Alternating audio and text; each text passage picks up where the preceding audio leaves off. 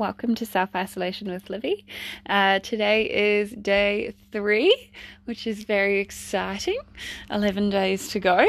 A little bit more interesting today. So last night made the decision to rejoin Bumble and Tinder. Purely just to have somebody else to talk to. Obviously I've got my mates and stuff, but sometimes you just need a little bit more chat. And let me tell you, it is very easy to get engagement right now because everybody is bored out of their brains. So literally you swipe on someone, you message them, next thing you know, you're having a full-blown conversation within the space of like an hour, as opposed to like a conversation that usually lasts 3 days because we're all at work and busy and kind of crap at it, and I'm not very good at going on dates, so but hey, whatever. It's been entertaining so far. I have actually caught up with a couple of people that I used to know and have like met through jobs and like all that kind of stuff. So it's actually been kind of fun to like get back in touch with some old mates and things. What else have I done today? So woke up with a couple of messages, answered those, had a bit of a yarn through the day, and then what else did I do? Had a really nice roast dinner with the fam. They sat over on their veranda and I sat on the stairs of my camper. Best food delivery ever, lamb roast. My mama loves me and she knows that I love a lamb roast. So one happy gal right now. What else has happened today? Applied for a few more jobs. Learnt by like 10 a.m. this morning. I'd been awake for like 4 hours. I had learnt some Spanish. I'd applied for some jobs. I had done the grocery shopping online and then found out that I couldn't do it online and had to send my mum to the supermarket, so that didn't go so well. I also had... What else had I done? I'd done so much this morning and now I can't remember any of it because jet lag has finally got me. I have been awake on and off since 3:30 this morning and my brain is now fried. I have watched a ton of Heartland. I have cleaned my big old little house here. And yeah, not the most exciting of days, but a few little funny moments here and there. Had a little FaceTime with my friend Kendall, who is self-isolating down Balclutha ways by herself, so she also is bored out of her brain. And yeah, just catching up with a few mates, trying to talk another mate into moving to the UK next year and traveling with me over the summer. And I guess today feeling quite positive about life. I've got jet planes and caramel chocolate and all the good things. And just kind of working on moving forwards a little bit, and have applied for a few more jobs, so we'll see how those come out.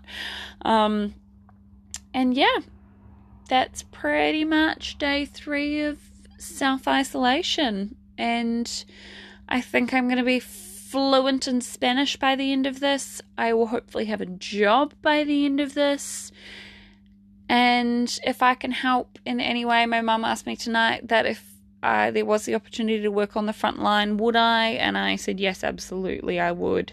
So at the moment, just a little bit of wait and see and get out of this isolation, and then hopefully pick up a job in one of the essential services, whether that be in the hospitals, driving someone's groceries to them, whatever. I want to help, and 2, I want to start earning some money because I really struggle sitting at home all day doing nothing.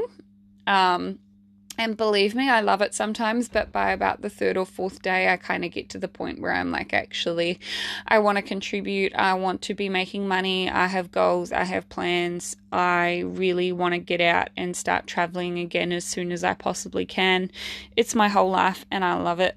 And for now, that's what I want to keep doing. So the minute I can start work means the more money that I will have to either go back for to do sail turkey for a friend's birthday this year and to run around Europe for a couple of weeks, come back, maybe even stay, don't know. But either way, just make as much money as I possibly can so that I can spend probably from March through until at least October next year traveling, and then go and work a ski season in somewhere like Austria or Canada or France or wherever. So yeah, today definitely feeling a bit more happy than I was yesterday, but I also think that this is going to be one big old roller coaster. Yesterday was definitely a little bit gutted. Had a mate who was supposed to be coming home and all of her flights and things got cancelled, and she just was on a massive roller coaster, and it's awful. And I have been on that roller coaster in the few days before her, and I feel so horrible that she's in that situation, and so many other people are, and I know that I'm so lucky to be here, and I probably sound incredibly ungrateful sometimes, but it's just the fact that the change has been so dramatic and so quick. So going from, you know, this is my London life, perfect, I've made it back to London, amazing, let's kick on, carry on with our lives and everything, to within 2 or 3 days moving back to the other side of the world without getting to say goodbye to any of your friends, without getting to, you know, give them a hug and tell them that everything's going to be all good, and that you'll see them soon. And, you know, because normally when you leave somewhere, you get the opportunity to say goodbye to everyone, you have a leaving party, you have a couple of weeks or a couple of months to get used to the idea. And to be fair, I basically had been planning my last few weeks and months in the UK for the last couple of weeks anyway. I was like, I'm going to go to this the Polo one weekend, we're going to go to Lovebox the next weekend, a festival, and then the week after that is when I started working at Ascot with PP Travel, and unfortunately, obviously I'm not going to be able to do those things, which I'm really gutted about, but hopefully next summer I will be able to do all of those things. And so you kind of go from having this plan in your head and you have the time to get used to it, whereas when you literally have to pack up your life and escape to the other side of the world in a couple of days is rough. And there's no time to think about it or adjust during that time. It's just the next thing you know, you're on the other side of the world and now you got to deal with it. And I definitely expect that over the next few weeks it's going to be very up and very down. And it is going to be a big old roller coaster. While you worry about your friends that are still on the other side of the world, you worry about your friends that are on this side of the world, your family, your friends' families, and just all that kind of stuff. So I can definitely foresee that it's going to be a big old roller coaster for a lot of people. And it's a time where I think we have to work on our tolerance in a big, big way, you know, in terms of the fact that everyone's in isolation, and we're all in this together now.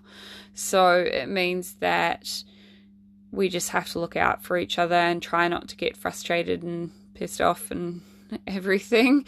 When I'm sure there will be times where it's going to be very, very easy to go that way. I think we will probably be fine here because I basically have decided that for the entire time that my sister's here, I will live in the camper and keep a fairly good distance between herself and myself, just for looking after her. And like I've said before, if I start work, then the camper is my life. And hopefully in the next week or so, I will have a suitcase turn up from the UK, because I realised today that I have 3 jerseys with me. And all 3 of them, either one's covered in cat fur, one I wore on the plane, and the other one the first day here I spilled food all down the front of. So I've had to borrow one of my jerseys off my sister. So quite looking forward to that suitcase arriving. And hopefully it does. But I guess we will wait and see. I will be probably very gutted if it does go missing, but hey, that's life. Anyways, I will be back to you tomorrow, hopefully with some more interesting stories about day 4 of isolation. And then at that point, there will be technically 10 days of time completely by myself. to go. So that would be really good.